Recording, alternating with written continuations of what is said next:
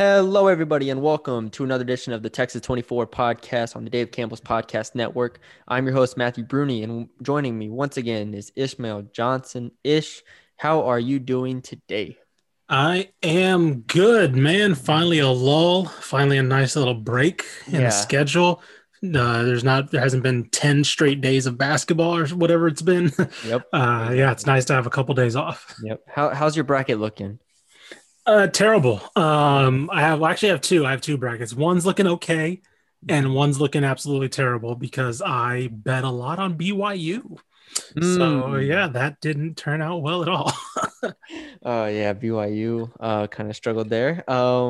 Yeah, mine's doing all right. I think I'm in the 87th percentile, so it's like, Oh, it's that's pretty not good. That's bad. pretty Yeah, good. it's not bad. And I still have uh all my Final Four, I believe. I lost Texas. I'm sorry, lost Yeah, Texas. you what? Oh, come on, man. I, You should have consulted me there. I would have I told mean, you I that. don't I don't trust Michigan.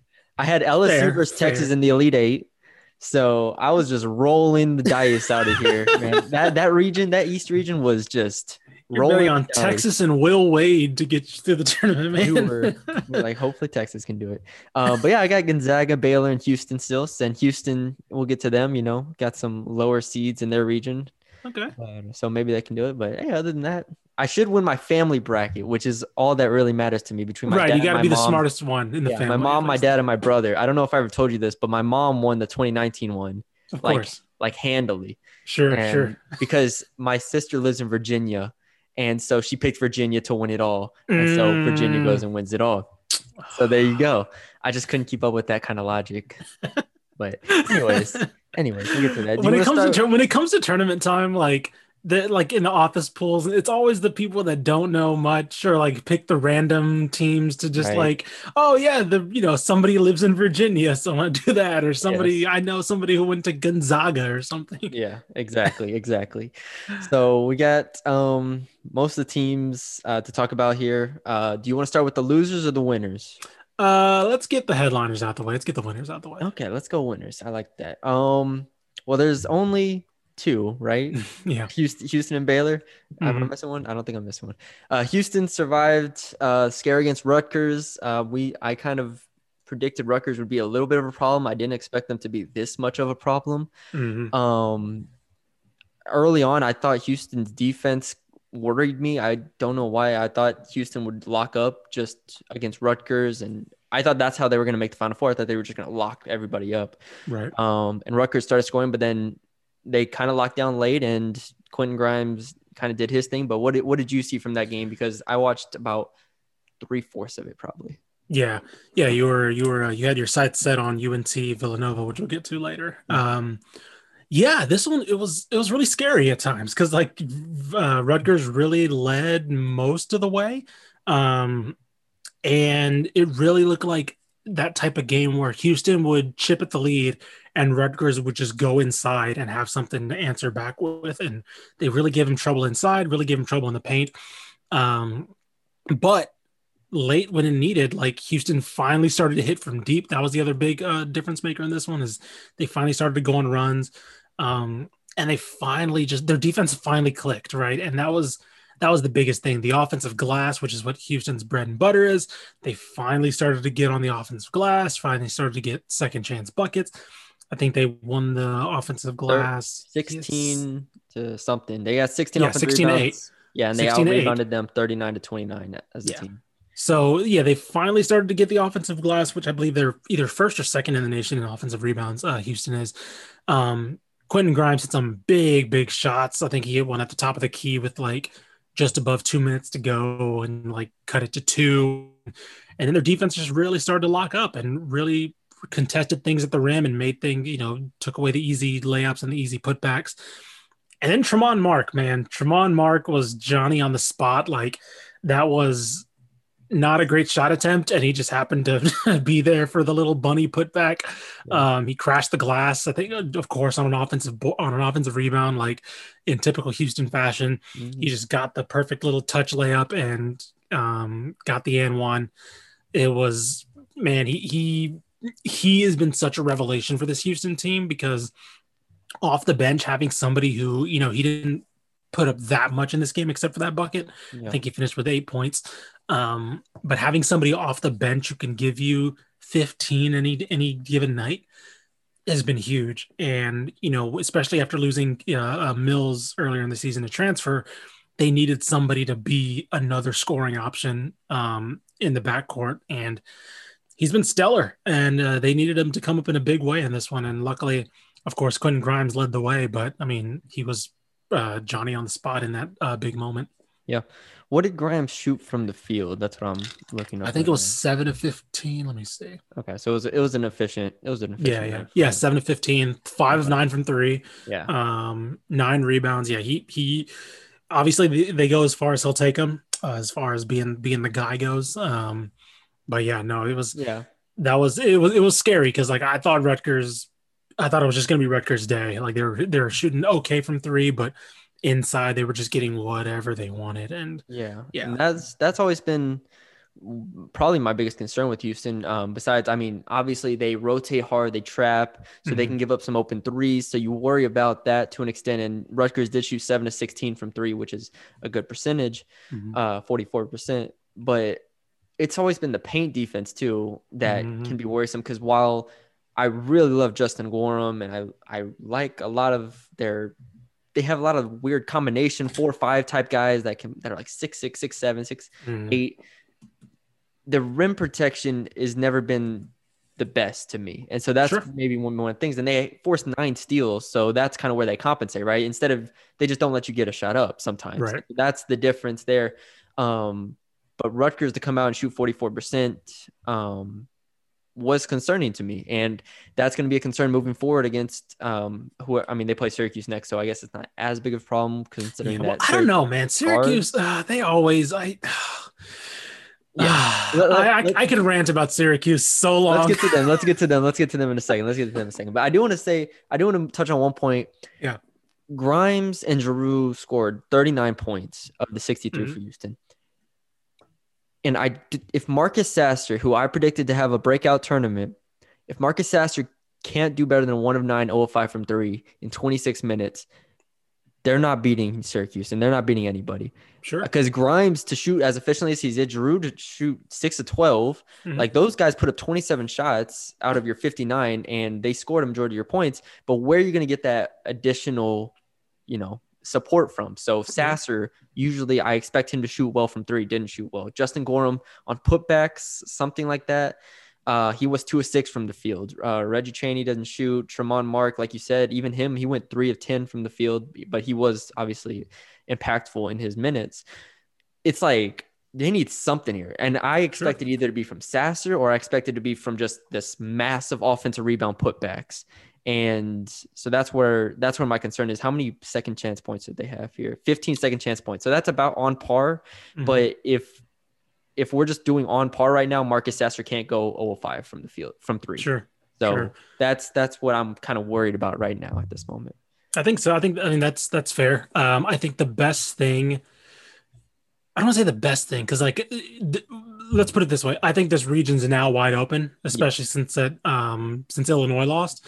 I thought Illinois, I liked the way Houston matched up, but in a way, Illinois also gave Houston a lot of their biggest mismatches, right? With Yes. their size and side.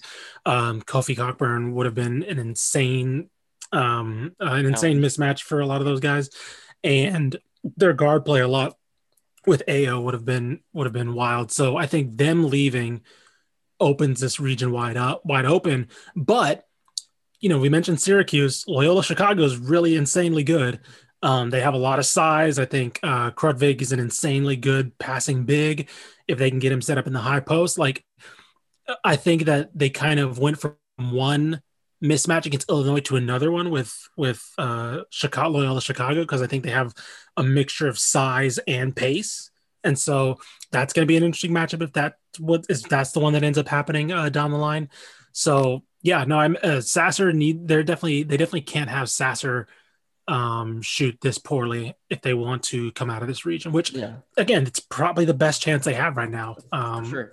So Yeah, for sure. I just wanted to emphasize that if they're going to just play, because I think Giroux and Grimes, this is about what they are expected to do at this point, right? If everybody does what they're expected to do, offensive rebounds, 15 second chance points. Grimes, Giroux combined for 39, 63 points on 30. What was it? 33% shooting, something like 37% shooting. Mm-hmm. Is not going to really get it done. Right. And so let's talk about Syracuse here, because Syracuse is unlike really any other team. I'll let you talk about. I think it's an interesting matchup for just a bunch of reasons, but the first being Houston can be susceptible to 3-point defense, struggling in that regard. And as we all know, Syracuse is just lighting it up from three in this tournament. So 14-31 against West Virginia. So Yeah. I'll let you take it away here. Look, Syracuse every year, right? They sneak into the tournament when they probably shouldn't be. And everybody forgets how to play against a 2-3 zone. Yeah. They shoot like 20% for some reason because they forget that, oh, you need to work the ball to the high post. All of a sudden, teams forget how to work the ball to the high post. They forget how to shoot. And Syracuse shoots 50% from three or whatever. And they just, I don't know. I hate Syracuse. I hate watching Syracuse so much because it's so boring. I hate watching Syracuse. Jim Boeheim is a legend, all this stuff. I can't stand watching Syracuse play basketball because I hate watching 2-3 zones. I hate watching 2-3 zones. Oh my God. I think Bomani Jones has my favorite rant on 2-3 zones. If you play zone, you can't guard. And so therefore we should ban zone defense. West Virginia shot 37%. San Diego State shot 35%. They forget how to play against a zone. And it's not like, let's get one thing straight. It's not like this is not a good Syracuse team, right? This is a team that really did squeak into the tournament. Yep. And I'm trying to think, they're 37th in KenPom. Their defense is 86th in adjusted efficiency, which is like in the green technically, but like 86th in the nation for a powerhouse, a theoretical powerhouse program. Right, a tournament team. It's not good. Like their 2-point percentage defense is almost 50%. Like they almost give up 50%, but for some reason they're holding teams to under 40 in the tournament. And not just any team. San Diego State and West Virginia are good teams here. Right. And it's like every year, I swear the last time this happened, I think was like 2017 or 2018 when it was like, oh, how did Syracuse squeak in? And then they made the Elite Eight or something. They made the Final Four, I think. Probably, yeah. I don't know. I can rant about Syracuse, specifically just Syracuse and their 2-3 matchup zone. Because again, you know exactly what's going to happen. Jim Boeheim hasn't changed his defense in like 30 years. Nope. Like you know exactly what's going to happen. And for some reason, no team knows how to go against it. And it catches everybody off guard. And all of a sudden, even decent shooting teams just go dry. So I can't even say that Houston's they're favored or whatever.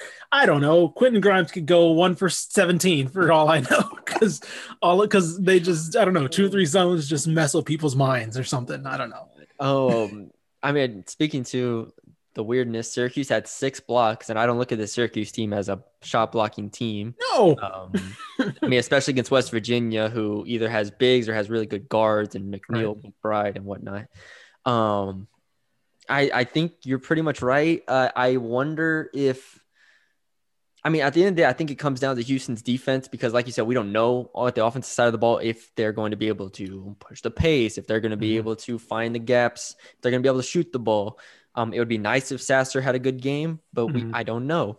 But their hectic and frenetic defense can create some problems, but West Virginia is a very good defensive team as well, and Syracuse just shot them out the gym basically. So can you slow down Buddy Boeheim? Can you slow down some of the other guys that they have on the perimeter? Because what did they shot against West Virginia? They shot 14-31 from 3. So this is a team that's going to get up 33s regardless, and Houston has, and they shot 15-27 against from 3 against San Diego State. And Houston can struggle with the 3. So at some point, how is Houston going to play this? Are they going to put extra emphasis on 3-point line?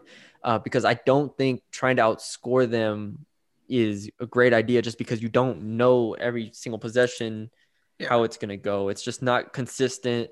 And like you said, it somehow has worked, even though I'd feel better that they have 4 or 5 days to prepare for this, because it's obviously shown during the regular season, whenever teams have time to prepare for Syracuse, they do better, because Syracuse isn't this 28-0 team. They're 19-9 for God's sakes, and that's coming off of 2 wins. Yeah. So I think the other key thing is going to be the offensive glass, because Syracuse, I'm looking at it right now, they're not good at keeping teams off the offensive glass. They are 340th in preventing the offensive rebounds.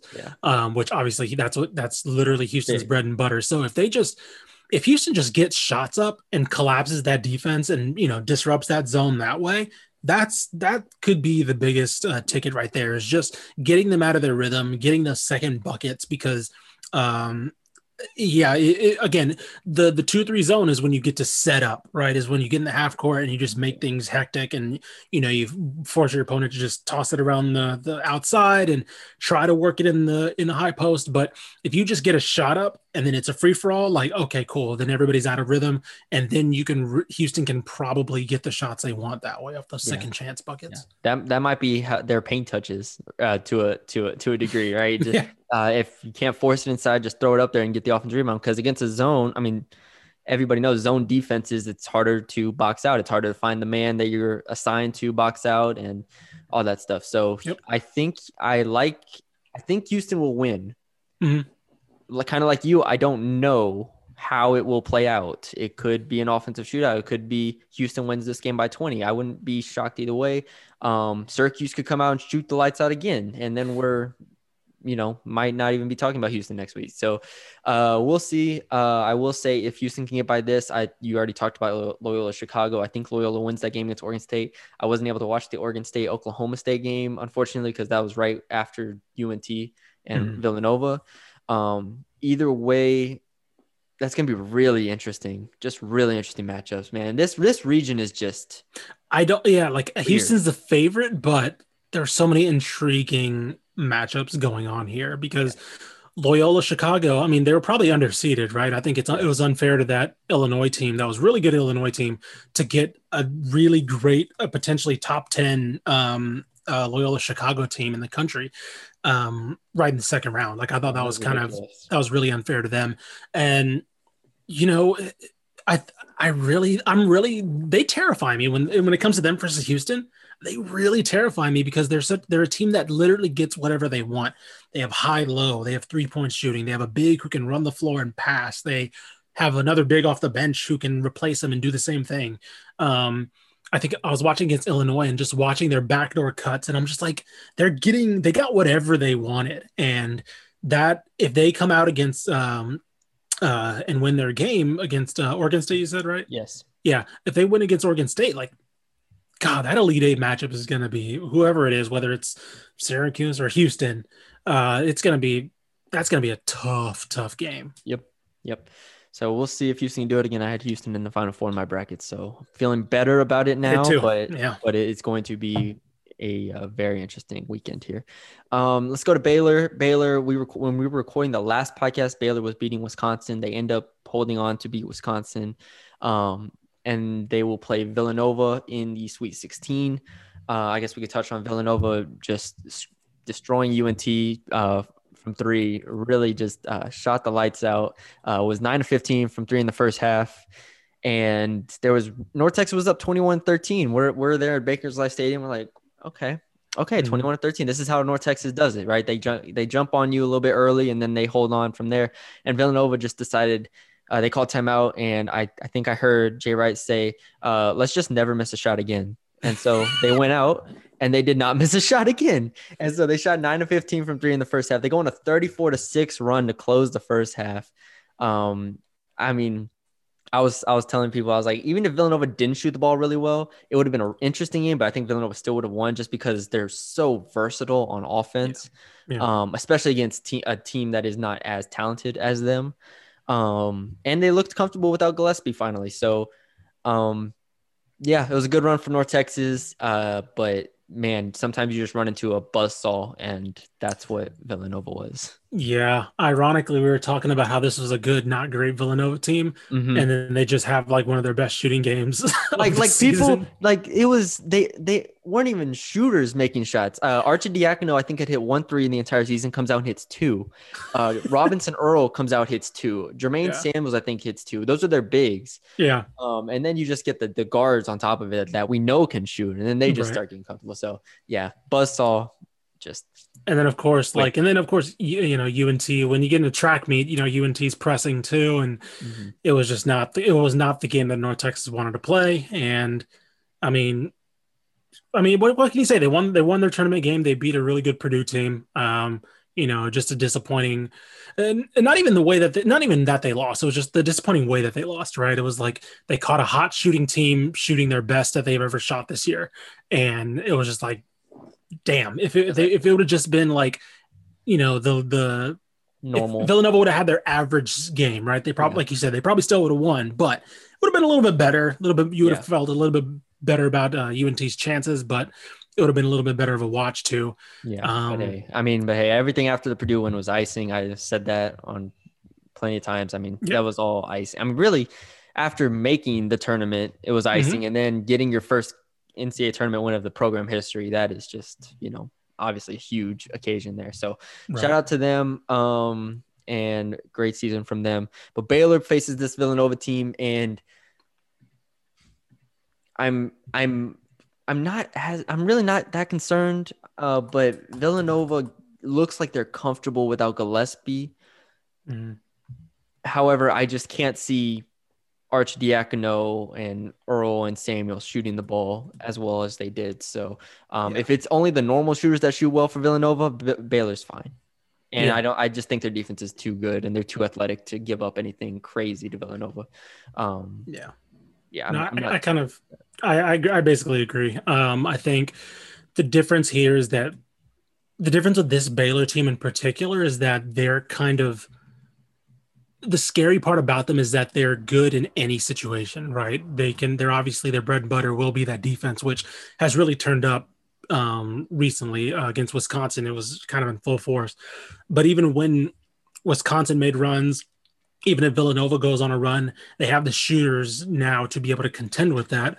I believe they're still the best 3-point shooting team in the country. Probably. Um, Matthew Meyer was like insanely good against Wisconsin. Again, he made some big shots. He's able to, you know, handle the ball as well. Flagler was able to hit some big shots as well. Like it was, I think that's going to be Villanova's Achilles heel is that I don't know the style of game they have to play to beat this Baylor team because I think Baylor can match them in any way, right? If it gets a track meet, if it gets slow, whatever. But yeah, I think every way that Villanova wants to play, Baylor can match it. And I think that's going to be their biggest issue. I agree. I think Baylor showed against Wisconsin what they showed in that first half spurt, just really what they're capable of. Mm-hmm. Um, Now asking them to do that for 40 minutes is hard, especially Yeah. against a veteran Wisconsin team that was playing well at that point. So 13-point win is perfectly fine. I have no concern about that. I think they beat Villanova by 10 plus. Um, and then after that, then they probably play the win. I mean, then they play the the winner of Arkansas and Oral Roberts. And I'm not going to write off Oral Roberts yet.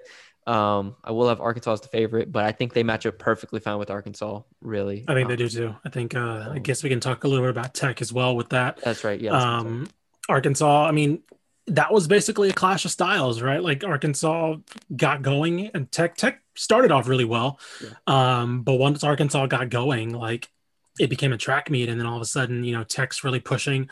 I think they settled for some pretty bad shots. Um, and eventually the numbers game went to Arkansas. They started hitting threes, they started really kicking up the tempo. And yeah, I don't know. It was unfortunate because, you know, I thought Tech had a really good shot to potentially get to Baylor in the Elite Eight. But yeah, I don't know. It was Arkansas eventually.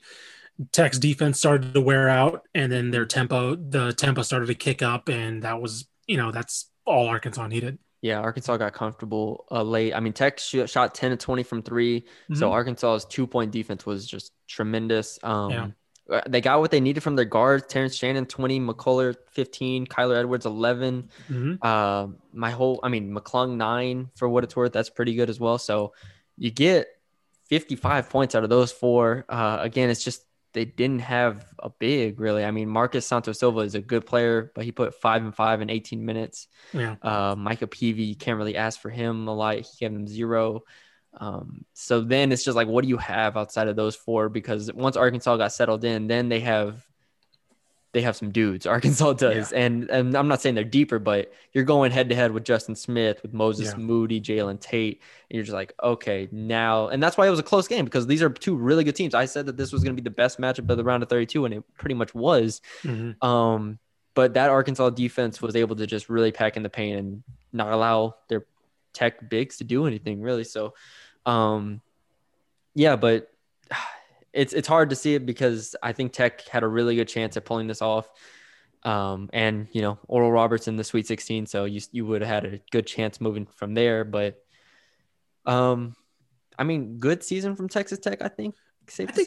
I think so. I think that you look back on this team, and I'm looking at their losses, and it's like they only lost to good teams. Oh yeah. Like they lost. I'm looking back right now: Houston, Kansas, Oklahoma State, Baylor, West Virginia, Kansas, Oklahoma State, Baylor, Texas, Arkansas. Those are all their losses. Like, I think we're going to look back at this Tech team and be like, this was a lot better than I think that we gave them credit for.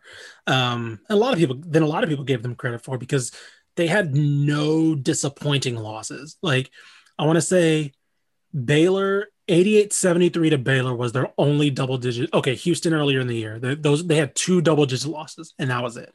It was to potentially 2 of the 5 best teams in the country. Like, I think that this was a quote unquote disappointing year for Tech, just because their standard that Chris Beard set. But when you consider like how much they lost from last year's team, that it took a while. Mac McClung obviously was a instant impact guy, but it took a while for a lot of these guys to really get going.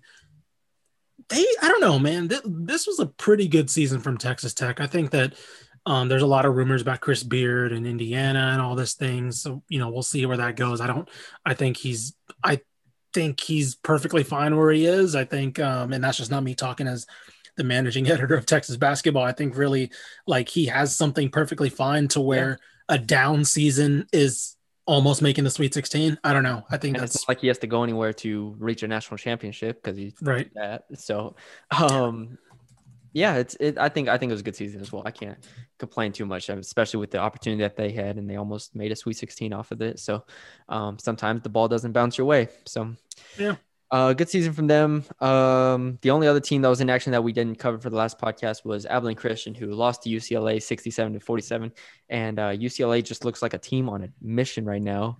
Right. I think I'm trying to remember if I watched how much of that game I was able to watch. I watched a bit of it, but then I wasn't able to watch most of it. Yeah. I watched a little bit of it. It was close in the beginning because ACU was able to, make things sloppy, which is what they want to do. And, talent just won out in the end, right? Even against Texas, like ACU was making a lot of wild shots. They didn't shoot well against Texas. They just were forcing a lot of turnovers and shooting a lot and putting up more shots. And if you're not doing that, if ACU wasn't doing that constantly, right, there's only so much they could really do. They had to play perfectly. They had to really muck things up. And, UCLA, like you mentioned, UCLA looks really good right now. So in a straight up matchup, like, what are you going to do? Right. Yeah.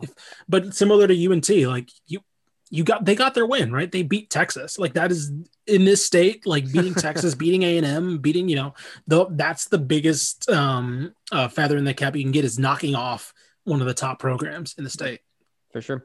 And they shot 30% from the field again, which just, isn't good enough when you play these level teams. Right. I have to ask the question though, Ish, how much worse does this win make Texas fans feel? Ooh. I